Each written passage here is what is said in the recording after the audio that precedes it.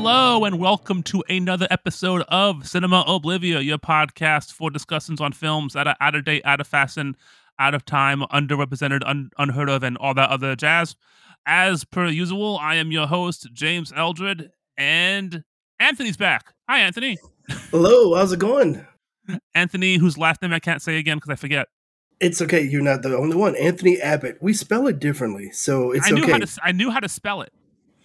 Well, it's been my entire life's experience that when they since school when they go to call the attendants or whatever, and they look at the top of the names, and I know it's usually either me or someone named Aaron, and they're going to hesitate and they're going to say Anthony, and I'll go Abbott, and I just make it easier for them, so it's totally fine. You know, my last name is spelled how I say it, Eldred, but people always add a G, so I'm Eldridge. Shit drives me crazy. But anyway. Let's not talk about last name pronunciation woes. Today we are here to talk about a few things. A couple disclaimers on top of this episode. So if you follow me on Twitter, you might know I had a pretty bad month health-wise, and nothing that's going to kill me, but things that make researching 1970s horror films a bit more difficult. So I picked this movie in particular, which we'll get to later, because I already knew a lot about it, and it's a fun movie, and it's easy to find, and it's a good Hollywood movie. But I couldn't do the deep dive I usually do. So if this episode maybe feels a little bit rushed, then hey, guess what? But that's how it is. Speaking of not having enough time and health issues affecting podcasts, if you listen to my other podcast, Alexander's Ragtime Band, I'll go ahead and announce. I already announced this on Twitter, but that is ending. Sorry. We have 2 more episodes coming that we're going to finish up the year. And then that'll be it. It's just, we just don't have enough time for it. And I don't want to put out a substandard product. So the old episodes will live on if you need a multitude of prog recommendations. And that'll be that. Sorry, I'm going to try to do something else musical related. Hopefully, if I ever get some more time and better health. Those are 2 things I'm always looking for. But also today, Anthony, I wanted to discuss something else we watched before we get to today's movie. Mm-hmm. We both recently watched Halloween Ends.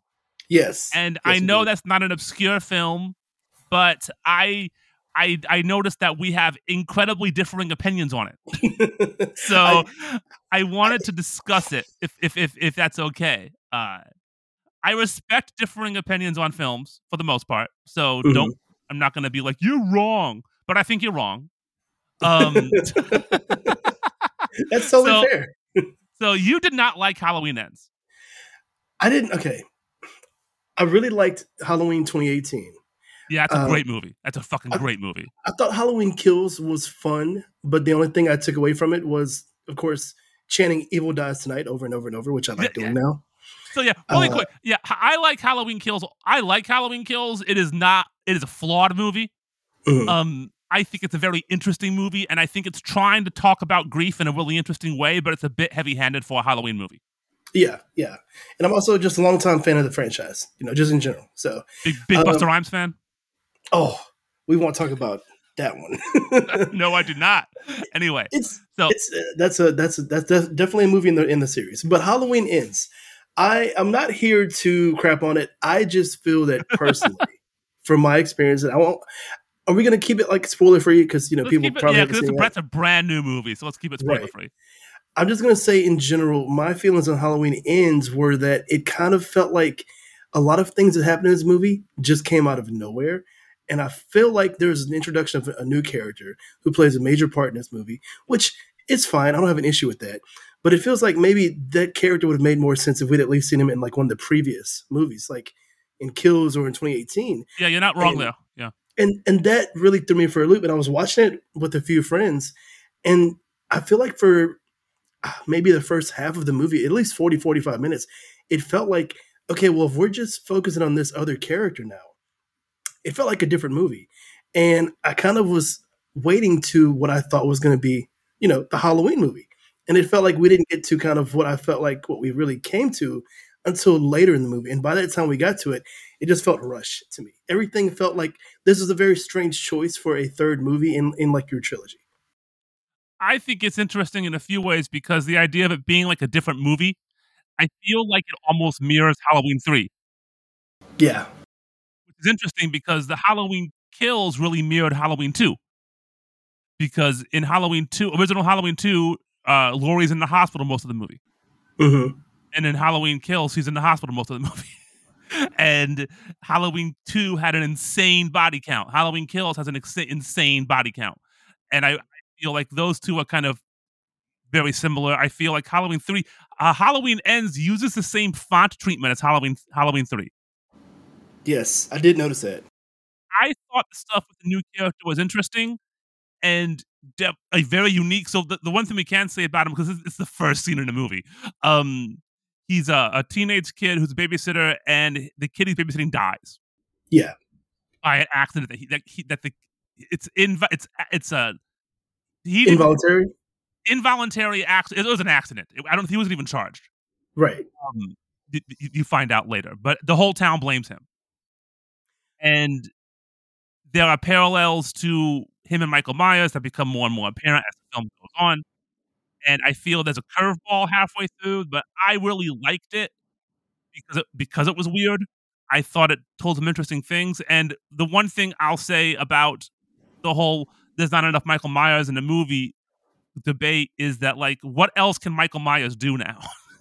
Like, which is fair point, but I feel like I gotta watch the trailers again. I almost feel like this other character that's introduced in this movie, for the first half of it at least, I don't remember even seeing him in advertisements for the movie. So I feel like when you see a trailer for this, there's a bit of a swerve where the movie that they're advertising, you think is kind of like just Halloween 2018 and Halloween Kills. But when you go into it, and again, I'm not saying you can't pull a bit of a swerve for an interesting story. I'm not saying don't do that, but I'm saying what you're getting is a movie that you're not expecting. And like, for example, James, you love that. And me, again, I was still along for it. Like, okay, well, this is not what I expected, whatever. Let's see where this is going. But just where they took it, by the time we got to like the end and kind of the stuff that I think I was waiting for, I think kind of the first half, I was just like, I feel like this landed flatly for me. I just kind of was like, oh, whatever. And it felt so weird. And it just didn't feel like the movie I thought they were setting up after Kills. Yeah, and you're right. And I did think the final confrontation did feel a bit rushed. Mm-hmm. So I'll definitely agree there. I liked once it becomes. I like the first half. It's basically a drama, and I think it's really. There's a scene with Laurie in the supermarket that I loved, with her just talking to that guy that I thought was really well written, and that's not the kind of dialogue you get typically in a slasher film. Yeah. You know, and that was really good. And I liked the very, very, very end of it quite a bit. The final confrontation does feel a bit rushed, but I still enjoyed it. It is definitely going against expectations, but for me, that's okay. You know, I enjoyed it. Also, I've seen some real shit this year, so you know I've complained about that Firestarter remake. Which is one of the worst movies I've ever seen in my entire life. And I also I watched the new Hellraiser, which I have not watched either, but I was thinking about dipping into that just out of curiosity. I cannot believe that movie's not been well received, but it's been kind of meh received. Now, maybe most Hellraiser films are garbage, so it's better than most of those, but that movie is fucking terrible. I'm not the biggest Hellraiser fan, but I think after seeing you talk about it, you made me just curious. At least I kind of want to dip in and just see. The thing about it, and then we'll move on to this movie. The main character in that movie is a piece of shit, junkie idiot who gets all her friends and her cute gay brother killed. And was supposed to feel sorry for her. And I wanted her to die in 5 minutes because she would have had it fucking coming. And the CG is terrible. The practical effects are terrible. Some of the torture scenes are comedic because they're so stupid. Like the scene where someone gets a needle through their neck and you see it through the inside. It looks like a medical test I had last month. Like it doesn't look scary. And let me tell you, where that camera went from my medical test, way more upsetting than this movie. But it's like watching a colonoscopy. It's not scary. It's fucking stupid. It was a bad movie, and I hope they don't make any more. Like, same with Halloween, though. Like, I really wish they would finish Halloween. They're not going to. Yeah. Because the rights will go back to Akkad, I forgot his name. It's the main guy's son. He owns the rights to the movie, and Yeah. Blumhouse is done. And I don't want to like. I don't hate Halloween Ends. It's a movie I would definitely rewatch. I just think it's the weaker of these most recent three. The only movies in the franchise I have watched that I personally feel like I just can't get behind them are the Rob Zombie movies. Those are the only ones I just don't care for. I've and never I like seen Rob Zombie's music, but I don't care for most of his movies. You like songs about werewolves, baby? More so than those movies, those Halloween movies he made. I really liked the first one. I never saw the second one. I heard it was pretty bad. I heard the director's cut's better. I do want to check it out. I cannot. The only Halloween 6 and Halloween Resurrection, the Busta Rhymes one. Those are inexcusably awful films. Those are definitely low points. Any version of Halloween 6 is terrible. There's two versions of it. They're both bad. And they're both kind of sad because Donald Pleasance is obviously very, very sick. And they're still making those movies. And Halloween Resurrection, I mean, it's kind of funny because it's so dated. Like you watch it now. It is so ridiculous. It is the most late 90s, early 2000 movie ever. So there is that, but it's not scary and it's not funny. It's just fucking terrible. I like any other Halloween film more than Halloween Resurrection, I think. I was gonna say for a second I liked Firestarter 2022 more than Halloween Resurrection, but no, because Firestarter 2022 insulted me, and Halloween Resurrection is stupid. Firestarter 2022, Anthony, that is some The Predator bad. Ooh, which I think is one of the worst movies I've seen in a long time. Yeah, me too. I watched it this month too. But anyway, enough about new movies that people have heard of. Fuck that. Get that out of here. Let's get the fuck out of here. Let's talk about Twins of Evil from 1971. One of my all-time favorite Hammer films. Now, Anthony, I know you love this movie because you told me you did. Is this your first Hammer film? This is, and I was always hearing about Hammer horror movies. I've always heard about them, but I've never actually seen one to my knowledge. So when I watched this one, I was like, okay, I think I get what these are, even though this is the only one I've seen. But I love this, and within 5 minutes, I was in. I was so in. So for those who don't know, Hammer is Hammer is a movie studio from England, founded in the 30s, that really found its way in the late 50s by getting into horror. They have a few good like thriller and drama films in the 50s, but the main thing was horror. In the 50s, they started to make these movies, the Quatermass movies, which were these good sci-fi horror films, and then they fucking hit pay dirt in 57 with Curse of Frankenstein and Dracula. In America, Horror of Dracula. In Japan, this Dracula. Not Japan. In England, I'm in Japan. I'm sorry. In England, it's Dracula. And those are the movies with Peter Cushing and Christopher Lee. Oh, okay. And they are fucking bangers. What Hammer really did was they took advantage of the revised censorship system in England and public domain stories. So they would find a public domain story, kind of like Disney. And then when the censorship changed and it had the X rating, they were like, well, we can put blood galore in this. And so like their version of Frankenstein is really gruesome for the era. Very, very, and also like super bright colors. So like bloody as hell, body parts flying. Christopher Lee plays Frankenstein. Peter Cushing in a villain role Christopher Lee plays the monster. I did that. Everyone does. And Cushing is Frankenstein as the villain, and they're great movies. And then Dracula is just one of my all-time favorite movies ever. But I will say those early films, like I didn't recommend those for your first Hammer film. I recommend this because while I love those films, they are slow. And they are slower than 90-minute movie can be. So almost every Hammer film is between 82 and 97 minutes because they got to get that double feature in. But they're slower. The pacing's a little different. You know, they're more dramatic. Twins of Evil is really the second era of Hammer when the main people started to leave. The producers, what are the names? Yeah, Anthony Hines and Anthony Nelson Keys, they had quit. The main writer, Jimmy Sangster, he had moved on also. And so they started bringing some new writers, new directors, new producers. The guys who produced this, Stiles and Fine, they were outside producers. And they started to realize the 60s are over. Night of the Living Dead came out. People aren't scared of vampires anymore. So they had to kind of spice things up. And at the same time, England changed the X rating. So England's X and America's X are not the same thing. How significantly different is it? It's not pornography. Okay. So pretty big. England's X is like an R. At least it used to be. I don't know what it is now. I'm talking about the 70s here. And it used to be a 16 plus rating.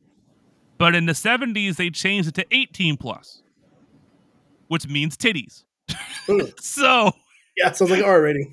So 3 things happened at the same time to make this movie. The X rating changed to allow for more graphic sexual content and graphic violence. The Hammer brand started to bring in outside producers. And those outside producers, Fine and Style, were really into and got the idea to make a movie based on Carmella, which is an old vampire story that predates Dracula that has lesbian overtones. Oh, wow. So 3 Hammer films kind of very lightly based on Carmella. This is the 3rd one. They are completely unrelated, so don't worry about that. I mean, they have the same actors playing different roles.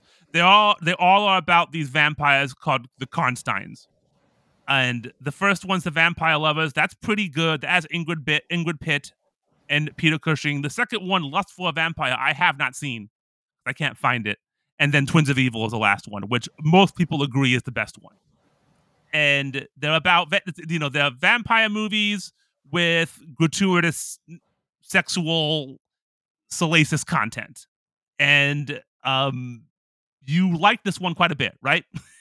Well, okay, yeah. This movie, I felt like 5 minutes in, this movie starts, and I've never seen a movie where the opening credits felt like I was sitting there going, is this one sustained shot that is uncut that I'm watching, or is this on loop? But either way, there's this whole thing, of course, where they're like, people are hunting and looking for witches and stuff. And then the opening of this movie is they find, and it's all young, beautiful women that people have decided, well, she's a witch, because that's how that went back in that time. Yep. And the movie starts with them burning her at the stake, and then the opening credits start as we kind of in the back of the credits still see this happening. And I was like, what is happening right now? Yeah. Who has the balls to start a movie like this? And from that moment, I was just like, I don't know what's going to happen. And I was in, because I was like, this is setting a tone that is so chaotic, but so curious. And I had no idea what to expect. This movie has some tonal differences from other Hammer films, including characters that are more ambiguously good or evil. But it does have a few things in common with every Hammer film, like I alluded to earlier. It is between 80 and 97 minutes long. It starts with a bang and ends when it ends. There is no denouement. There is no epilogue. This is over. Credits. Get the fuck out. With this being my first Hammer film, I was going to ask you. I was going to guess a few things I think are elements of these movies just from me watching this one. Mm-hmm. Clearly lower budget. Okay. Yes. But also is it? Yeah, kind of. But go ahead. Not like super cheap. Like it's stagey. It's stagey. Right. Yeah, it did have like more of like a play kind of quality to it. Mm-hmm. But also it's like, let's get the most beautiful people possible for this movie. So yeah, for this movie, so again, this is the start of the more explicit Hammer era. So when it comes to women, yes, they didn't show their breasts as much in the old movies, but we watched another movie. My friend and I watched this and another Hammer film last night called Captain Clegg, which is not really a horror film, but it has more Peter Cushing in it. Which we'll get to him in a minute, my favorite. But women in Hammer films, let's just say the wardrobe department had a lot of work to do to keep those puppies up. Listen, I made a note that I said I think the only direction this movie was more bosoms. Yeah, and I'm not talking about nudity. I'm talking about like cleavage and just like there's a woman in Captain Clegg that's like I was watching it with a female friend, and she was like, "That underwire is doing a lot of work." So that is very common. When it comes to the men in the films, not so much. I mean, if you follow me on Twitter, you know that Peter Cushing's my type. I know that might be weird. I don't care. Give me a slightly foppish British man. I'm down. And I would say 1957 to right before this, Peter Cushing is like, vampire hunter I'd like to. But anyway, and I think a more popular opinion is Christopher Lee. Like, I know a lot of girls who are goth who like Christopher Lee's Dracula, and they like Christopher Lee's Dracula. Was Christopher Lee kind of the Hammer films, like a combination of their Lon Chaney and Bela Lugosi?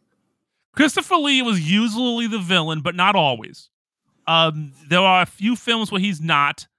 I forgot before when we finish this, I'm going to recommend some other ones, and I'll look it up before then. But he's usually the villain, and Peter Cushing is usually either a hero or, if he was busy, a smaller role.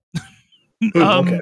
There's the only films where he is the villain that are Hammer films are the Frankenstein ones, but he's still the protagonist in those films. Those are interesting movies, the Frankenstein movies. He's also in The Mummy. He's in Dracula. Let's talk before we get to the titular, no pun intended, titular twins. Let's talk about Peter Cushing. So, aside from Star Wars, is this your first Peter Cushing movie? It is, and it was the first thing I thought was I can't think of a single thing I've seen him in besides this. Oh, so besides Star Wars, yeah. So Peter Cushing is my all-time favorite actor. According to Letterboxd, I have seen 43 Peter Cushing films. Oh, wow. Number 2 is Christopher Lee with 42. And number 3, which will surprise no one who knows me, Doris Day. But anyway, yep. Peter Cushing, I don't want to go into his whole thing. I kind of want to focus on Peter Cushing at this time in his career. So Peter Cushing was a minor actor throughout the 30s and 40s, hit it big with Hammer in the late 50s, made about a movie a year with Hammer from the late 50s to 1970. In 1971, his wife passed away, Violet. And from what I've read and listened to and watched about Peter Cushing, that destroyed him. Just absolutely, completely, as like he was suicidal. And Christopher Lee and other people really helped him around that time by getting him to work. And I feel at that point in his life, Peter Cushing just decided if he wants to maintain his sanity, he's going to work. And so this is the first film he made after his wife's death. That's why he's not in the second of the lesbian vampire films, because his wife was very sick. And when you look at Peter Cushing in this movie, he's only 58 years old. Really? Yes, but he is gaunt. And he's not sick, like physically. Like, he became sick later in life, but he's just very frail looking in this movie. And he was never a stocky dude. Yeah. But I feel like this was his way of coping with his wife dying, was to work nonstop. So between 1970 and 1979, he was in 38 movies. Holy shit. And this is, for me, this is really peak Cushing in terms of just like trying all kinds of crazy stuff. Like in 1972, he was in 6 movies. 6 movies in 1 year. In 1 year. Now, 2 of those were anthologies, but still, that's a lot of work.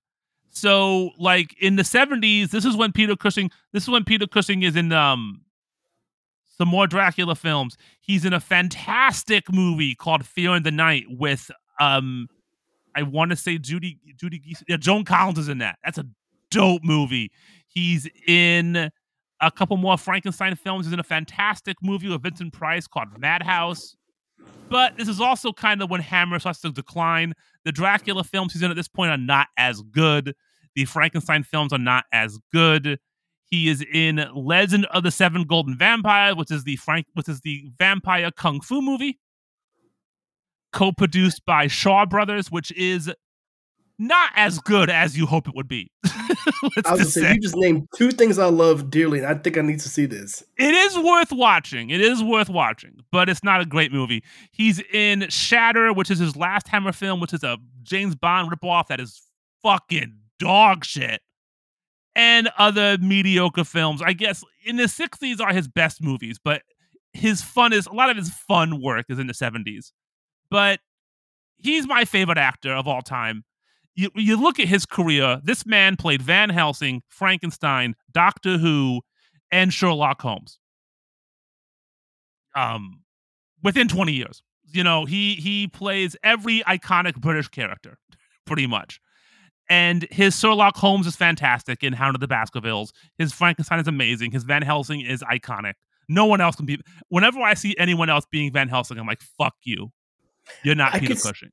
I could see him being a really good Sherlock and a really good Van Helsing. And, you know, what I'm learning right now is from hearing you talk about this is I need to see more of his movies in general, because the only two things I've seen him in, he was just like, you know, this insufferable jerk, but he's good at it. But I do need to see more of these other roles, because I could totally see him playing Sherlock Holmes and Van Helsing, especially. And his Sherlock Holmes, his Hound of the Baskervilles, that movie is amazing. That is the most mainstream Hammer film. That's the one I showed my mom, like my stepmom.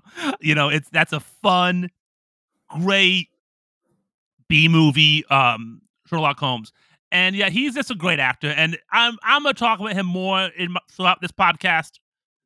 Because I'm going to do more Peter Cushing films. I already have another one lined up, but it is my belief that he is one of England's greatest actors. And the fact that he was never really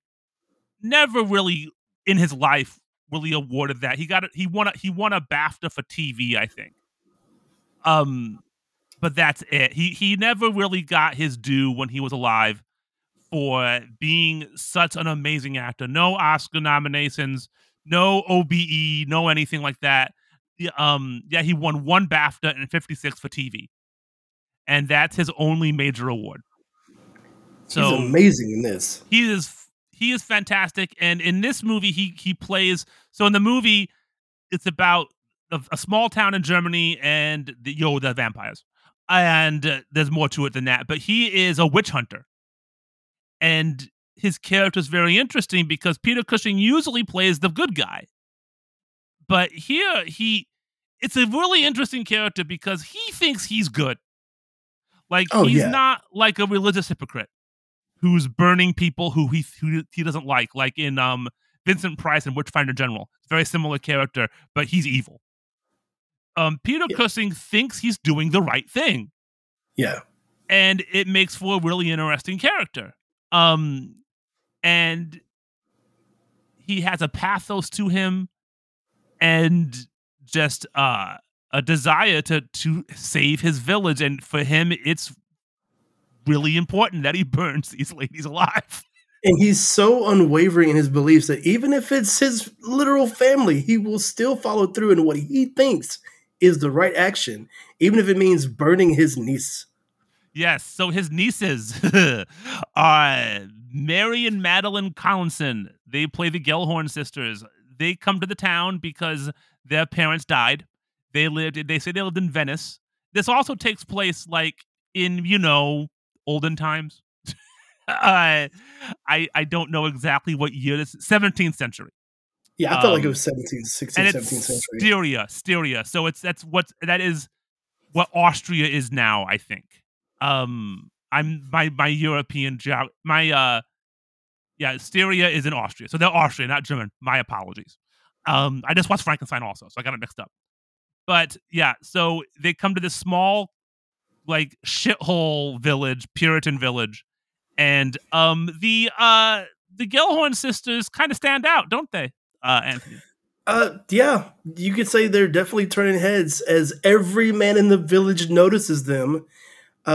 Even their aunt notices when they show up that, hey, maybe you should change the way you are dressed. Even I noticed them when they showed up. Because Peter Cushing's my type, but I'm not blind. Yeah. They are, as I said, I feel like the direction of this movie was more bosoms. Like, yes, more bosom. They can't hide them. They have to hide their bodies. They'd have to cover them head to toe. There's a scene where every guy in the town is just they've forgotten what they were doing for the day as the sisters are passing by them, and they are just drawn in. They can't help themselves. Yeah, and it's funny because when you first see them, they're in a horse and carriage, and you don't see them below the neck. Mm-hmm. And then they get out of the carriage, and you're like, oh, yeah. So those are the twins of evil. I understand. The Collinson sisters were Playboy centerfolds. They were the first twins in Playboy. Good for them. And the producers of this film discovered them when they were reading Playboy. That's how they got the articles. For the articles, yes, titillating. Anyway, they were not actors. They're dubbed in this movie. I feel they do a good job. You can tell which one's evil, which one's good, like pretty well. Like they act like different characters. But they weren't in many films. They were in 3 years. They were in 6 movies and 1 short film. They were in something called Some Like It Sexy, which I'm sure is not sexy. I Am a Groupie. Permissive. What that's about. The Permissive. The Love Machine. Twins of Evil and Passion Potion, all the same year. And they're in a short, like 8mm stag film. That's not a porno though. About a hotel that where some naughtiness goes on, called Halfway In, and it's like INN, and that's some good shit. That's good. I'm a fan of that. And Anthony, okay, I don't mean to put you on the spot, and you don't if you don't have to answer this question, but I ask this a lot when I watch a movie like this with a straight guy. Mm-hmm. Does this do anything for you? They're fucking hot as shit. I'm sorry. Look, they're hot as shit. All right. I was trying not to be crass here. I was trying not to look. I'm going to keep it real with you, James. We've done several podcasts together. I feel like I can be honest with you. They're fucking hot. It's distracting. Okay. So I totally get why they have this career. Now you know how I feel when I watch a George Clooney movie. Yes. Like, also, real quick, you mentioned earlier that they were dubbed in this movie, and until after I had seen the movie and learned that, I could not tell that they were dubbed over. That was a very common thing for these movies and other movies of the era. Like a lot of the women in Bond films were dubbed. Really? Because they were cast not for their acting skills. Oh, okay. So, yeah. A lot of models and stuff. And the dubbing actresses are usually uncredited. So I don't know who they are. But it's a very good dub job and very good ADR in matching the audio echo, like the acoustic. Yeah, I had no hint that those were not their voices at all. Yeah, because they're Maltese. So they had different accents also. But no, they're very good in this film. I mean, when one of them turns evil, when Frida, but Maria and Frida, when Frida goes bad, like it is very obvious that she is bad. Yeah. Just in their her body language, her everything about her.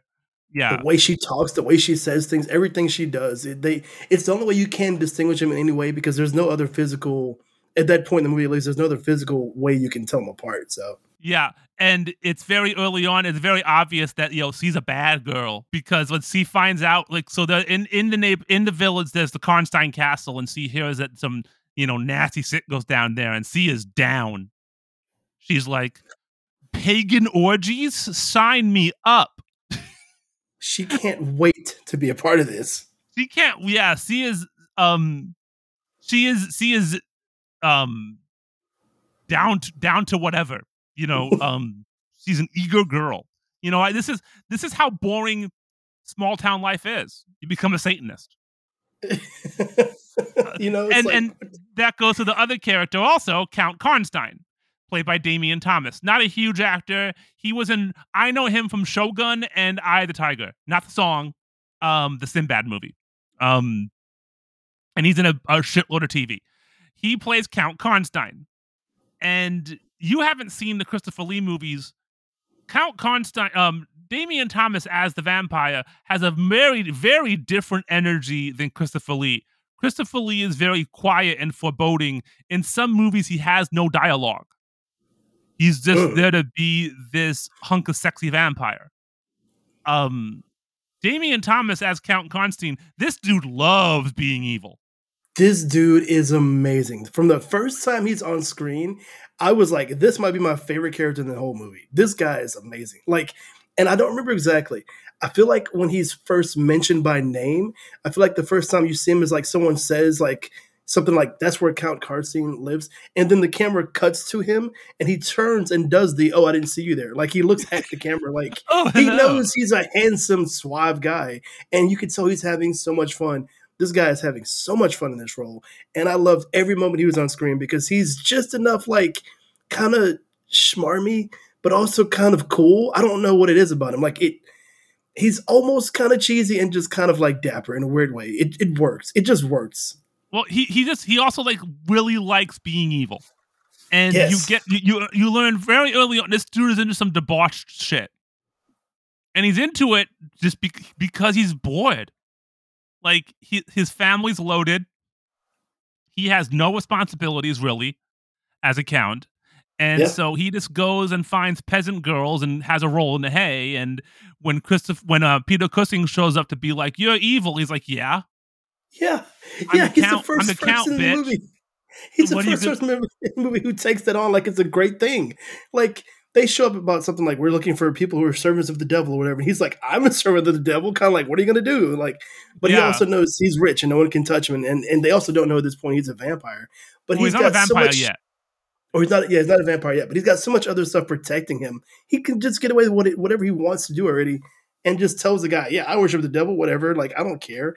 Yeah, I was making out with this peasant girl. Who cares?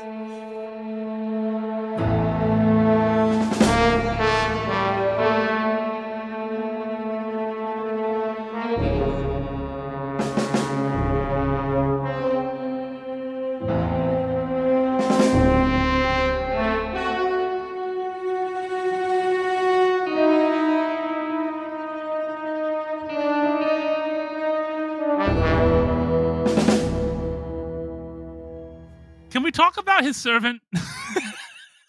Okay, that was a weird thing that I'd almost forgotten about. That was a weird, I know everyone's listening to this, full context. I'm also a black man. So his black servant guy, that was something I wasn't expecting, which was also making me wonder, what time period is this in again? I forgot about that. And when I was watching it last night, when my friend I was watching it was also black. And she was like, I didn't think I'd see my people in this movie. I didn't either, because we're in Europe somewhere in like the 16th century. And he's a mute, which is kind of like me and my friend last night watched 2 Hammer films. They both had one person of color in them. And in both cases, they were mute. Like, part of me is like, shout out to Hammer Films for having a diverse cast, but also like, I don't know. He's also your manservant. I don't know how I feel about that. it is problematic. Most Hammer films just don't have minority actors in them. And that's a problem too. But when they're period pieces, it makes a little more sense, you know?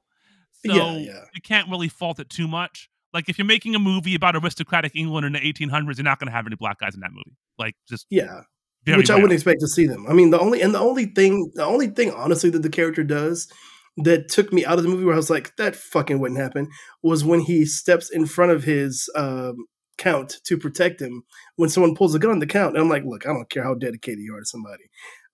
Like, you're not stepping in front of someone to take a bullet for him, especially back then. Well, you know, he's just a black guy, so nobody cares, unfortunately. Yeah.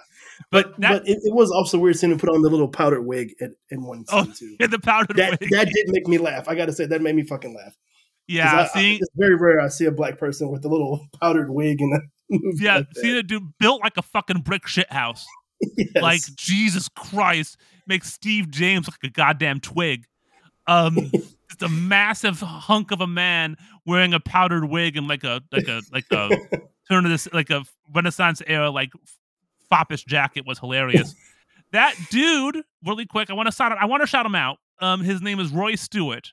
He passed away in 2008 at the age of 83. He is Jamaican, but he was born when Jamaica was still part of the British Empire, or whatever. So he was a Jamaican British, and he lived in England for a long time. He apparently owned a restaurant and a bar called The Globe, which I think is still operational. it's a Caribbean restaurant, and he was arrested a few times for selling booze without a license. This is all called to Wikipedia, so I don't know how accurate that is. But he's in a few movies. He's in and nothing really of note. He's in an episode of The Avengers, which we'll talk about in a minute. He is in Live and Let Die, so that's probably his biggest role. And he is in I, Claudius. But he has small roles. He was in Doctor Who a few times. He's in a movie. He's in the Mummy, where he plays a slave. But hey, at least they got a black guy for that, because Christopher Lee plays an Egyptian. I mean, given the time this movie was made, it could have been a lot worse. So, it could have been a lot worse. Yeah. I mean, hey, in 1979, he's in a movie called Arabian Adventure, and his credit is Nubian. Yeah, see. So, what's a Nubian? Sorry. Hey, in Captain Clegg, and I'm going to use a word that's a slight slur here. In Captain Clegg, the person of color's character name is Mulatto. That's just, I mean, come on, they're not even trying. Like, and he was, I don't know what he's supposed to play. The actor, I believe, was half Scottish, half Indian. But in the first scene in that movie, his ears are cut off and his tongue is slit. So this guy has it better than him, I guess. And that dude, that actor, every movie, he is a random brown person or thug. That's his character trait. Or brown thug. So Roy Stewart had it better than that guy. But yeah. The only other real person of note in this film, well, there's two more really quick. Peter Cushing's character's wife, Kathleen Byron. I just want to shout her out because she was in Black Narcissus, which is a great fucking movie, and you should watch that. And she plays a psychotic nun in that movie. And she was so good as a psychotic nun, she got typecast and couldn't do much else. So she's mostly in horror. It's like a nun character, or just in horror films? She couldn't get non-horror. Well, Black Narcissus is not a horror film. Black Narcissus is a super serious art house film. But she was so good as a villain in that. She was a beautiful woman who played villains. So not a lot of work, I would imagine. So she's in a few Hammer films, a lot of British stuff, and then mostly TV. I believe she played Matt Damon's wife in Saving Private Ryan. Okay. And that role has one line. So, but she's a great actress, really underused here. And then the hero of the film, Anton Hoffer, he's played by David Warbeck, who his first role is a film called My Lover, My Son, which is about what you think it is. And then his main claim to fame, really two main claim to fame, is he was in 8 million Italian films, like a lot of actors of the era. He's in The Black Cat and The Beyond, which are both good movies. And he was almost James Bond. Really? He was the second choice after Roger Moore, to the point where they had him kind of on a silent contract that if Roger Moore did bad, they were going to fire him and call in David Warbeck. I could see this guy playing Bond. Yeah, which would have been really interesting because he was openly gay. So that could have been something else. Yeah. I think that probably hurt his career. Like I said, he mostly worked in Italy. He passed away pretty young in the 90s. He's a good leading man, nothing spectacular, but he gets the job done. He's a handsome man who saves maidens. That's all he needs to be. There's something about him too. He's charismatic. He's perfect for this role in this movie. But there's something about once he shows up that I feel like he could have done like something like Pride and Prejudice. Like he's got that kind of look to him too, right? I mean, that's the wardrobe also. Yeah, that's probably. There's a lot of times I was like, man, this feels like Pride and Prejudice mixed with like Dracula or something. Like there's certain vibes of a lot of that. Yeah, that's if you watch Hammer. Like the main reason I got into Hammer films is because my boyfriend loves period dramas, like British period dramas, and I like vampires. And so I was like, hey, I got an idea.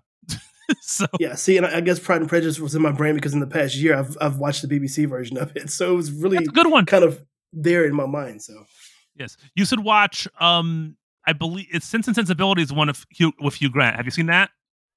No, and I need to because I did kind of get more interested in more of those now. That has Alan Rickman, Hugh Grant, Kate Winslet, Emma Thompson, and that movie makes me cry like a bitch. But anyway.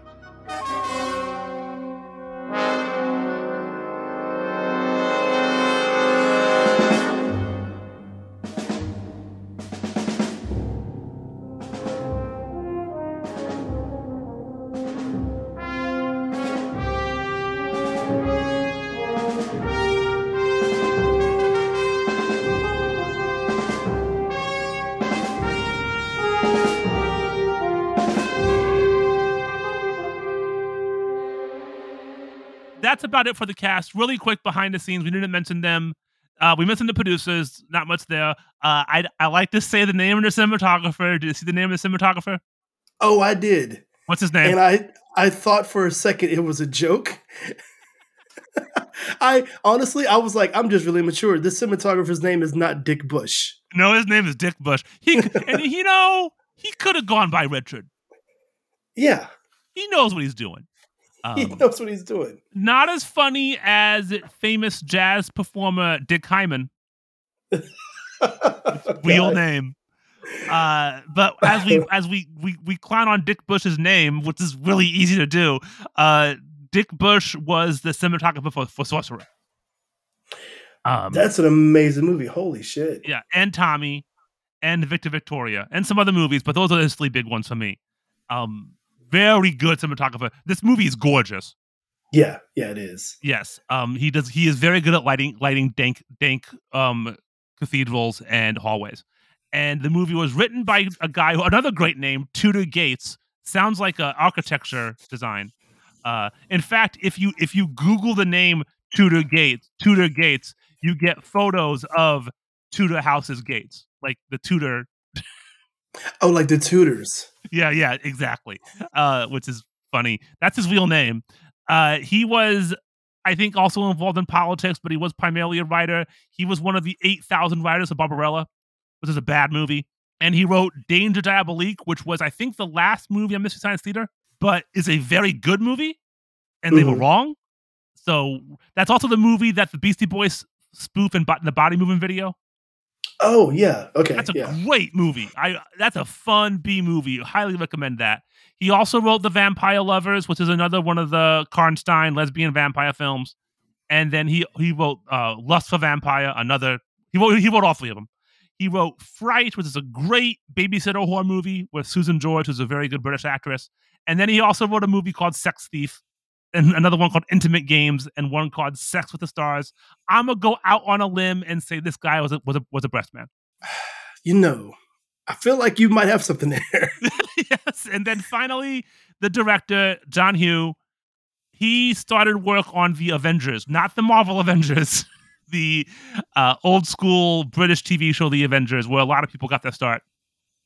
Then moved into making movies. He has a very strange career because his first movie, he made a movie called Sudden Terror, which is a horror movie, again, with Susan George that I've always wanted to see. And then he made this, which was a very big hit, I think. And then he made a version of Treasure Island with Orson Welles. Which I think I saw that when I was a kid. I feel like I saw that when I was really little on TV. I haven't seen. You might have seen the Disney one. This is probably a lower budget one. And then he made Dirty Mary, Crazy Larry, which if you want to see a batshit crazy car chase movie, that has Peter Fonda and Susan George in it. That movie's rad, and it has the best ending of a movie ever. I can't even. I don't even want to hint at it. And then he made the Witch Mountain movies, which I know I saw those when I was a kid. Yeah, and Watcher in the Woods, and the Man Called Horse sequel, and some other Disney stuff. And then he made Peter Cushing's last movie, Biggles, which is this terrible movie. And then he went straight to video. He made The Howling 4, which is really, that's a bad movie. And then he made a couple movies. He's retired. He's still alive. He's done it. He's his work here is done. He also, this is his only Hammer film. I feel you haven't seen the other films. He has a unique style for Hammer a little bit. It's a little more cinematic. Hammer films tend to be quite stagey. He moves the camera a bit more. He does more of close-ups. There's some ridiculous close-ups in this film that is not something you'd usually see in a Hammer film. And I feel like he does a really good job of balancing the titillation with not just full-on graphic nudity. Yeah. I mean, there is graphic nudity in this film. Well, I mean, this movie, actually, I was surprised at how restrained it was, because literally from like the first few minutes, and not even just the twins, every as the straight guy on this podcast, from my experience, you do your job. Almost every woman in this movie is attractive. Okay, everyone. It's like damn, just like everyone's really pretty in this movie. So I was really surprised at how restrained the movie actually was, because I was thinking, well, there's gonna be just a ton of nudity and stuff in this, and when there was only like one scene, I was kind of surprised at how restrained the movie was. Yeah. It there is a full frontal shot very quick, and there's a few scenes with the twins in the negligees that I think this has accidental full frontal. Like this. Yeah, and there's like a silhouette or like something, like one of them's like in a silhouette for a moment. When he throws her down on the bed because she's a vampire, there's some stuff there. There is some more boobs. That one. I'm sorry we're talking about boobs so much, but that's why this movie was made. You literally can't see this movie and not. It's a part of the movie. I do love it. It is hilarious to me that Maria, in several scenes where she's in bed, just one nipple refuses to stay under the gown. Yes. Just one. And I don't even know that was intentional. I'm sure it was a happy accident. I mean, because that's why they were cast. I mean, come on. But they're not naked that much. Like in a lot of the promotion shots, they are fully naked, but they're relatively restrained here. So good on John Hugh. He showed more restraint than I would have, and I'm gay. Like I would have just been like, "Yo, you are all naked now." They do bite one boob. Yeah, which I was not expecting. I've watched a lot of vampire movies. I've never seen any. I couldn't think of any time anyone's done that before. Lesbian vampire. Any movie that has any hint of lesbian vampires, that's going to happen. I also do think a combination of the cinematography and the directing made this, like, that's why I kind of hesitate to say this was like I want to say it's a lower budget movie, but I never felt like it was a low budget. Like it did look like a little better of a production because of the way the camera moved and cinematography. Like visually, it's really pretty to look at this movie, and like even the costumes and everything, they do have kind of that the stage play presentation, but like a little bit nicer, to where there was some money spent. And it doesn't feel like just totally cheap and Indian, The thing about it's hard to get the budget for this down exactly. So there's a link. Wikipedia says the budget is £205,000, which is a not average for the era. Mm-hmm. But you have to, when you look at that number, you have to keep in mind that a lot of the people who worked on this were on contract. So, because Hammer was always making movies. So, I have seen enough Hammer films that I recognize the names of the editors. I recognize the names of the wardrobe department. I recognize the set designer, the sound guy, because they're in the credits are exactly the same. Rosemary Burrows is the wardrobe department for this movie. Rosemary Burrows did the costumes for almost every Hammer film. So I recognize her name. So that keeps the cost down. They use the same costumes. I recognize costumes in this movie. I recognize quilts. I recognize candelabras.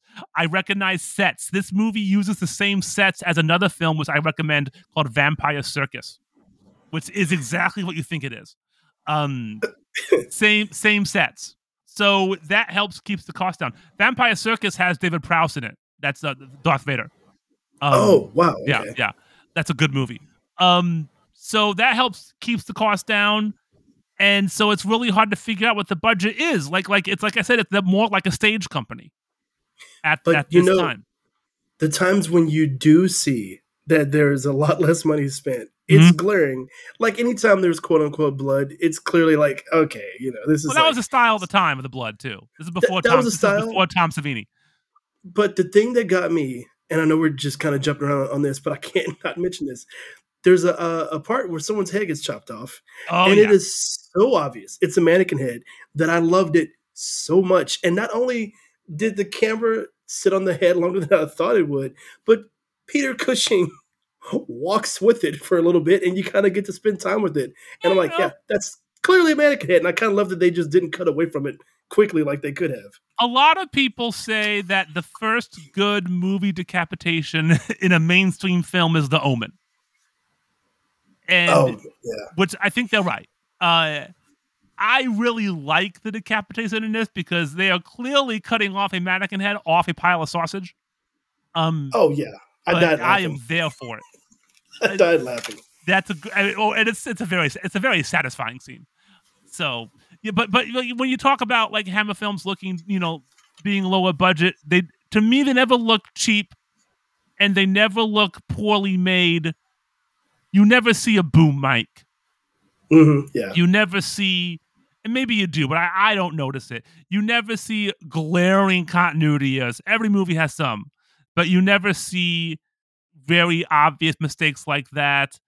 There are anachronisms, but who the hell cares? Because that's not why you watch it.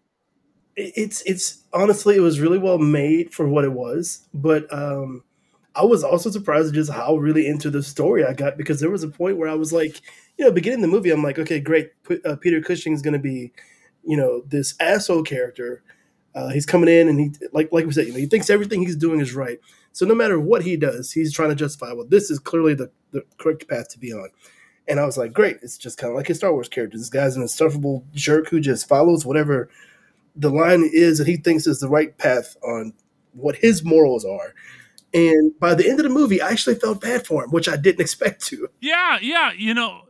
So we should get into it. So some spoilers. So if you want to watch this movie, it's on YouTube, and I don't think legally, but it's in 1080p, so go nuts. It's also on Amazon Prime. You can rent it. There's also a fantastic disc by Synapse that came out in 2016 that I recommend. But I want to do some spoilery stuff now, if that's okay. I'm down. Yeah. So, like we said before, it takes place in a small village. Peter Cushing's character, Gustav, he's a witch finder.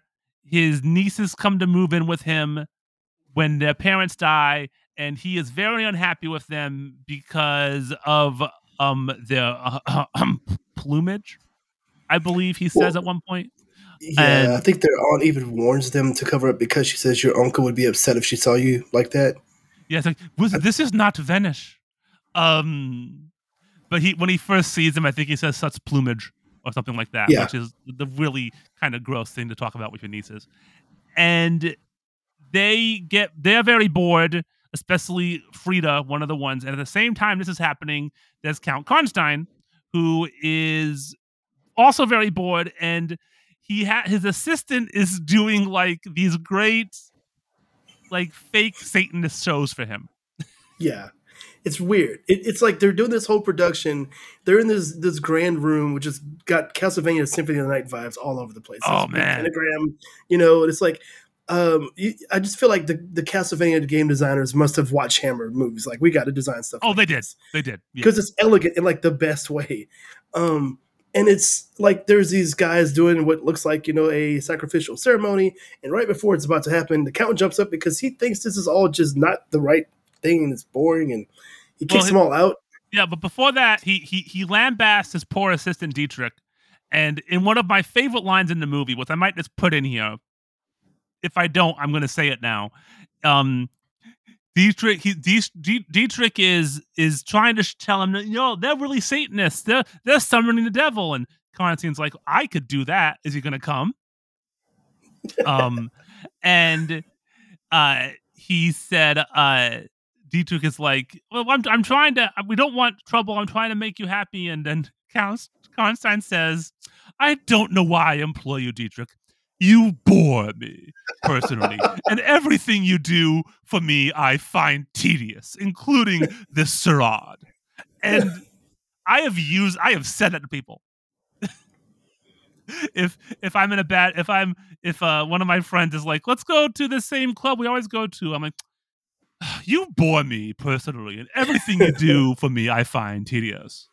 I love the extent in which he really wants Dietrich to know that he's bored. He is not chewing on the scenery. He is feasting on it. He's feasting on every line. He's making every line a meal. He's going to third base with the scenery. And then really is. He kicks out Dietrich. He kicks out the fake Satanist. Then he murders that girl. Yeah. Like, what the fuck was all that about? And that I thought he was going to let her go. And that's the only connection to the other films is that summons a vampire who's buried on the property, and that is Carmilla. And in the old films, she's played by a different actress. They couldn't get her for that. She shows up, bites him, and then bounces. I feel like now that you've told me about Carmilla, I feel like there was a Carmilla vampire in an anime that I saw, and it was either in Vampire Hunter D Bloodlust or in the Netflix Castlevania anime. But I know there's definitely be like another Carmilla vampire that I've seen in another media, and I'm making that connection now that you told me about that. It's a very common character name for female vampires because of the book. And shout out the book. The story is called Carmilla. It's in a short story collection, I believe. The author's name is Sheridan Le Fanu. That's not French. He was Irish. So I'm saying that completely wrong.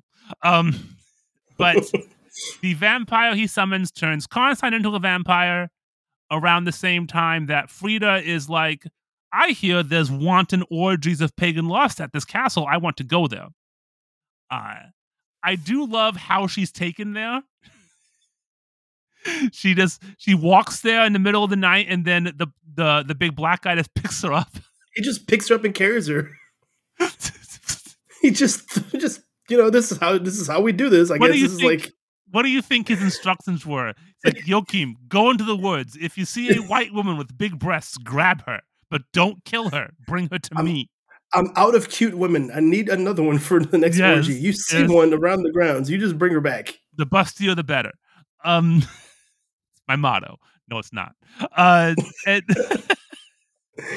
things escalate from there. I don't think we need to go scene by scene. It's a vampire movie. You can guess what happens. But the finale. So again, spoilers. Oh, before we get to the finale, there's a moment in a line that I really like that's in my notes that I want to back up. Go ahead. So there's a moment when Peter Cushing sees the Count in town, and clearly the Count is his first time seeing. He's heard about the nieces, right? He's heard about, and they have a great chemistry together. Cushing and the bad guy, they play off each other very well. But go ahead.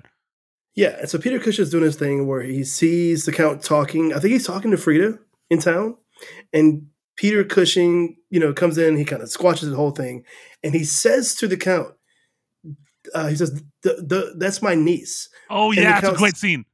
And the Count says something back to him like, "Well, it was my pleasure to have been introduced to her," or whatever.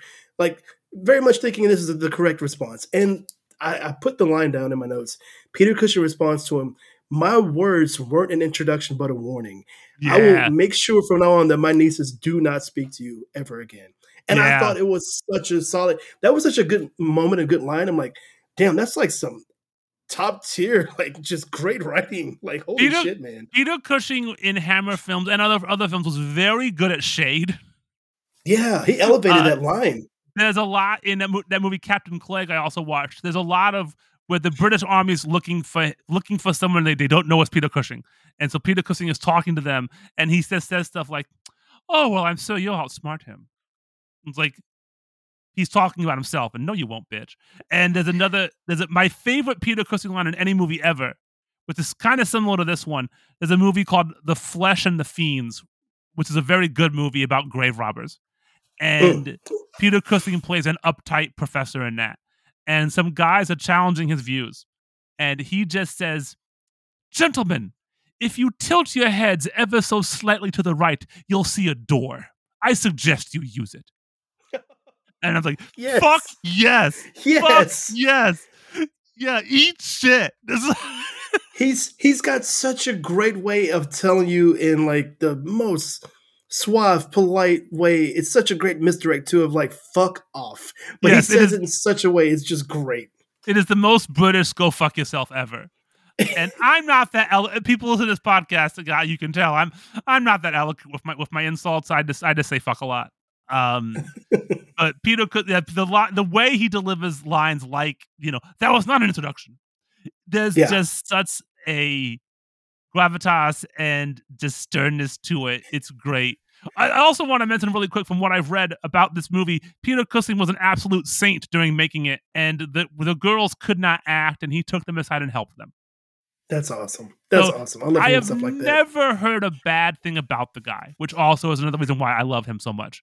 But yeah, so things really escalate when Frida gets a little bit sloppy with her feeding. And yeah, she gets a little reckless. And Gustav, Gustav and his merry band of maiden murderers, the Puritans, find her after she's fed on someone, and she's like, vampires attacked me, and there's blood on her lips. Yeah. This is like she is doing the Shaggy defense. And she walks right into, doesn't she walk right into her uncle? Peter Cushing, doesn't he? But that's who she gives the Shaggy defense to. It wasn't me. Yeah.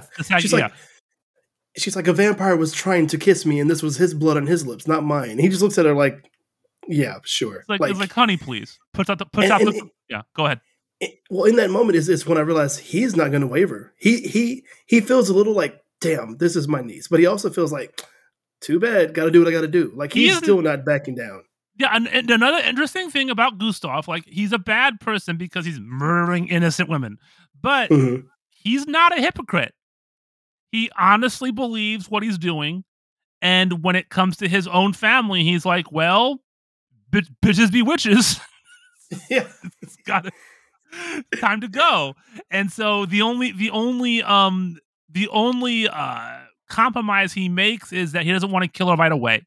He wants to wait until morning.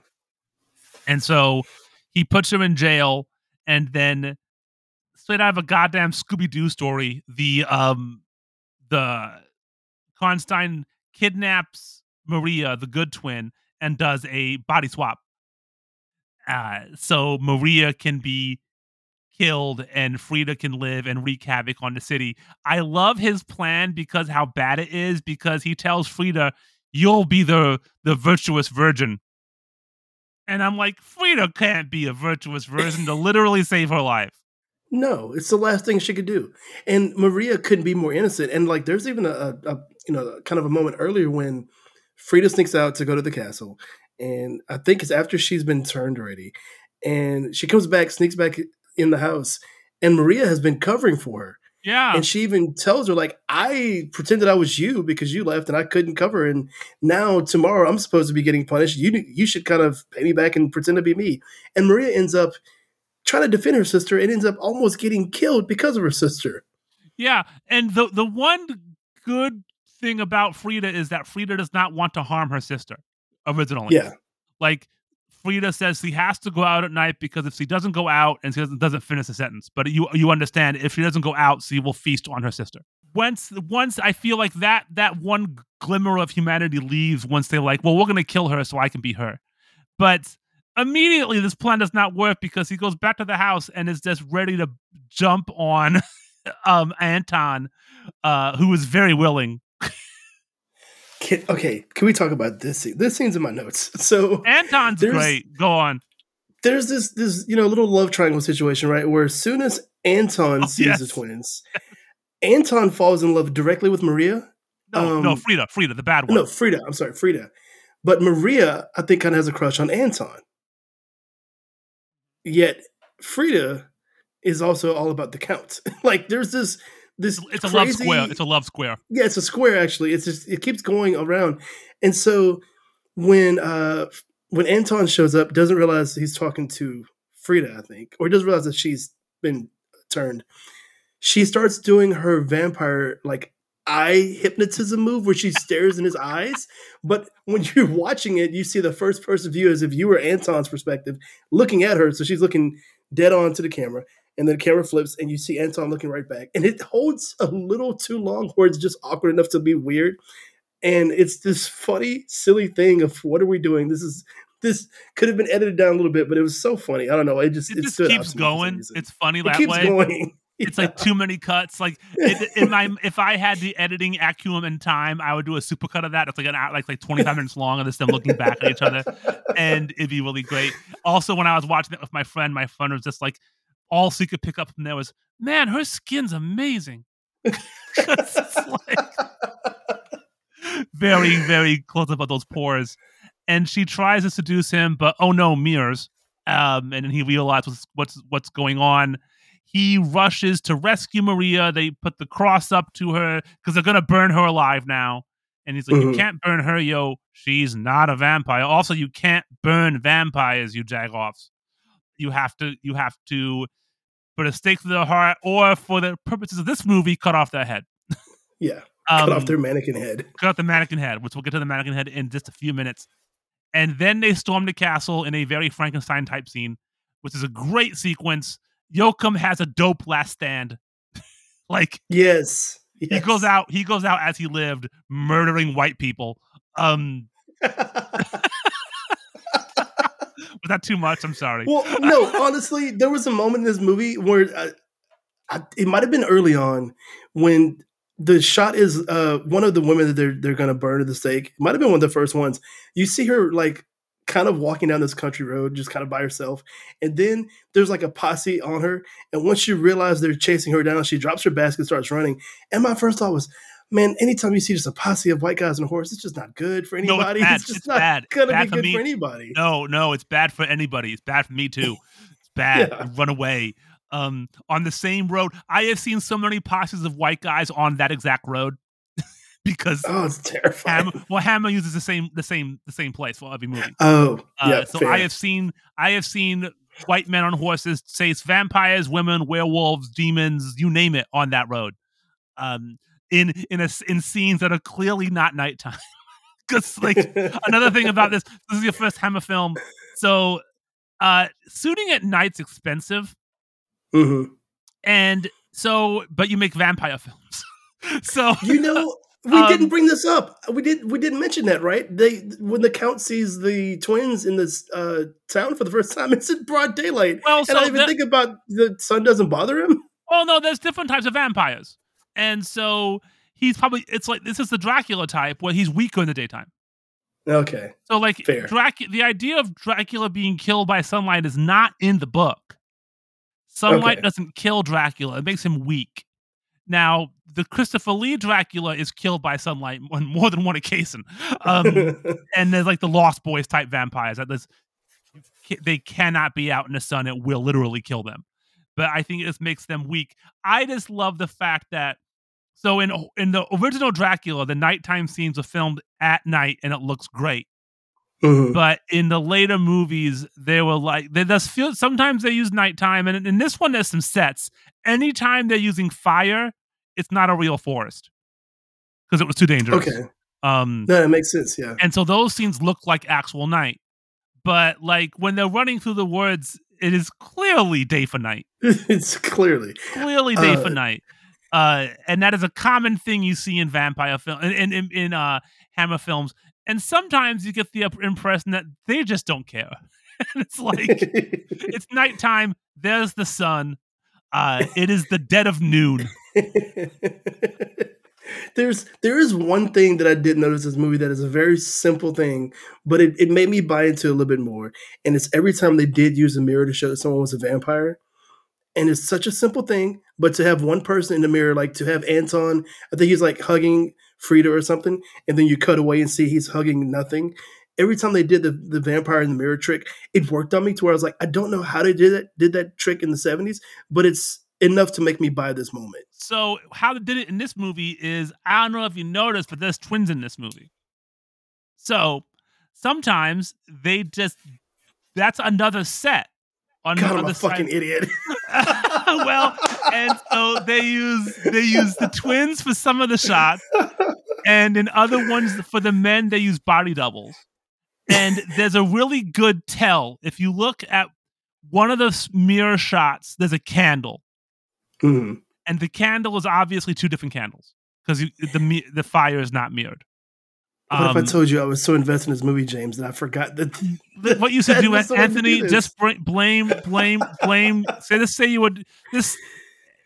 Say your eyes were focused elsewhere. They were hot. They were so hot. Okay, I couldn't think straight. They're hot. Okay, there you go. Them titties. Yeah. I can't sympathize, but I understand. But still, it worked on me. The mirror trick worked on me. It is funny. The scene you're talking about, the scene where I noticed it was obviously twins in a set. there was ample breasts. So I'm immune. I'm immune. This is my superpower. I can look past that and find the mistakes. You are just, you're too weak. I'm blind. I would have been bitten 10 minutes of this thing, just been like, oh, hi, busty lady. Oh, am I dying now? Okay. I was joking with my friend, like, a lesbian, I'm going to use some broad stereotypes here, and I apologize, but a real life lesbian vampire probably have a really hard time. The easiest vampires in the world are probably straight women. Oh yeah, because they can get a guy in 5 minutes, or gay men because we are sluts. Listen, I just put some barbecue sauce on my neck and just lie down. Okay, yeah. Well, like here comes the busty vampire. A gay vampire could have a Grindr profile that says "I'm a gay vampire," and guys will be like, "Hey, how you doing? Here's my dick." So it wouldn't matter. Anyway, they go to the castle. There's a few great chase sequences. We get to the decapitation when Gustav just fucking lobs off her head. Mm-hmm. It is. They do the swipe to the neck looks very realistic, and that's filmed backwards. Ooh, okay. So they start it with the sword at her neck, and they move it away. That's how you can get the really fast speed to the neck and not, kill someone. And then there's the quick cut, and very obviously a fantastic dummy. And when I said on a pile of sausages, I was not joking. Those are sausages. No, you're not kidding. And it's good shit. And then he is, like you said, he walks with the head, and he just picks it up and just walks with it like you'd hold like a bag of groceries, just walking casually. Yeah, just enough for you to see that it is truly a mannequin head if you didn't notice it before. And then so he gets one vampire down, and so you're like, well, that's right. I'm gonna go get the other, but in a change of pace from almost every Peter Cushing vampire film, he's killed. Yeah. Which is Dracula never kills Van Helsing, but he is killed by Karnstein, and then so Anton with some prime javelin skill. Well, they foreshadow it though. They foreshadow it, right? Because he's a hunter. Okay, because he throws that javelin to kill. Okay, actually, at first, Karnstein's got one of the twins, and he's got, was it Maria? I think. Yes, he's got Maria in his arms. He's holding her over the balcony. He's just gonna drop her if all these other guys in the mob don't back up. And Anton goes to grab a spear, like he's just gonna chuck it at him. And this guy's like, "Wait, like don't, like you might hurt her or hit her. It's too close. He's too close to the railing. Just don't do this." So when she gets free, though, he takes no hesitation. He hurls this thing with like the strength of the gods, pinpoint accuracy, and it just pins the count to the wall. And I was thinking, how hard do you have to throw that to hit this man like that? He's good. He worked out. Well, they saw him killing a boar that way. Yeah, like early on, he throws it because of boar, so foreshadowing. And then Karnstein's face melts. The end. Like I said earlier, they killed the bad guy. Guess what? The movie is over. When Karnstein was walking out with one of the twins before the uncle was outside, and he tells her to go first, do you think he knows what's out there? Because she just walks out and just gets killed. Oh, definitely. He's a. I mean, when he finds out they're on his way, he slaps her for no reason. Yeah, that's true. He's not even blaming her. He's just like, well, I gotta punch somebody now, and you're right here. So he's a bad person. Yeah. Yeah. I don't know why for a second I was like, why is he insisting that she goes first? Is he just afraid that I don't know what it was, but when she walked out there, I was like, oh, he gives no fucks now. And then I didn't expect Peter Cushing to have this very like final fight showdown with him where he gets like an axe buried in his back. And then he falls off the side of the rail. Yeah. Yeah. He had a hell of a death. He dies hard. Yeah. He goes out like he lived. But no, I just love how they kill Karnstein and the movie's over. Yeah. It's just done. Credits start rolling immediately. It ends immediately. 87 minutes. And so that's one of the things I like about Hammer films. That's one of the things I hate about new movies. Like, you could watch, how long is Avengers Endgame? It's if it's not 3 hours, it's like maybe 2 hours 15 minutes. It's like right around 3 hours. Let me see. Avengers Endgame is. I feel like if it's not 3, it's right under it. It is 3 hours long. You could watch two complete Hammer films, and with an intermission. Yeah, and really that's only for the second half of the goddamn movie. You know, if you wanted to watch all of the Avengers Final Chapter, Infinity War, and Endgame, that's like 5 hours. You can watch the entire Dracula saga. So, like, I really appreciate the economy of storytelling. The way these films set. There's very little exposition. There's no post climax anything. The movie's over. It's done, and it's great.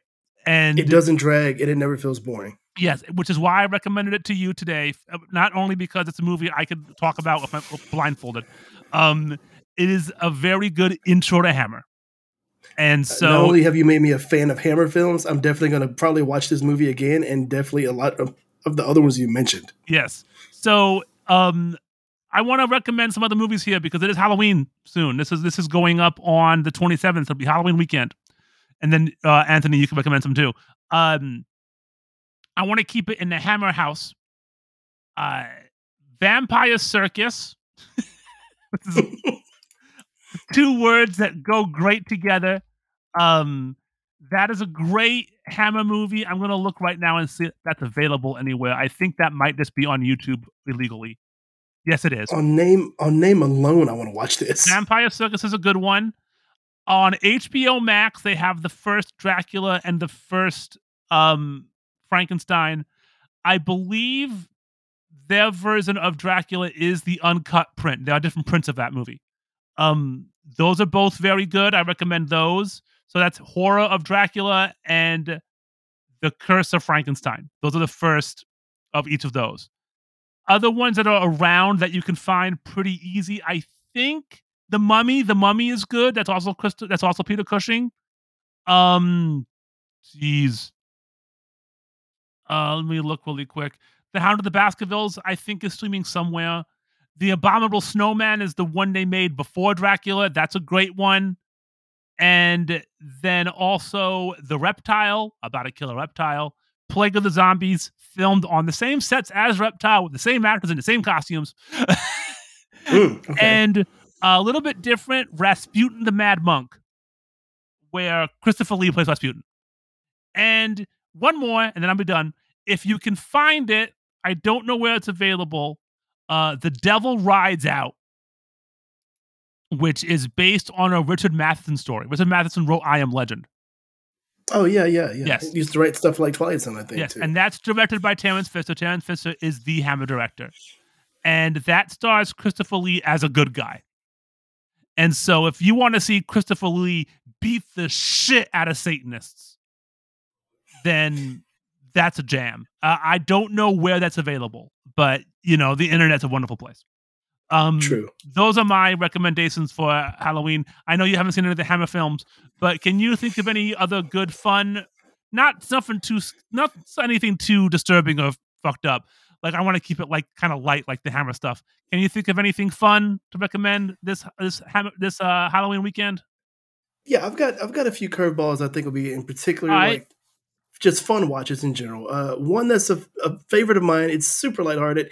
It's Elvira, Mistress of the Dark. I have never seen that. I gotta watch that. I grew up watching Elvira on TV in the 80s, and Elvira, Mistress of the Dark is just it. Everything that we've talked about in this episode. It's clearly someone who loves horror movies and it's comedy, and it's just really fun.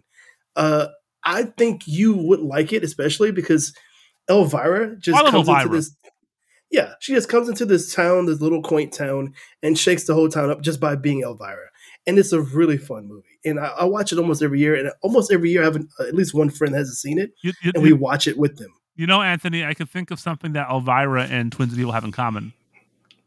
I can't imagine what it is. I don't know. I'm looking at the poster. Yeah, I can't think of it. Anyway. Don't know what it is. Any I mean, is it that she's a titular character? Moving on. Also, fucking asshole. Go ahead.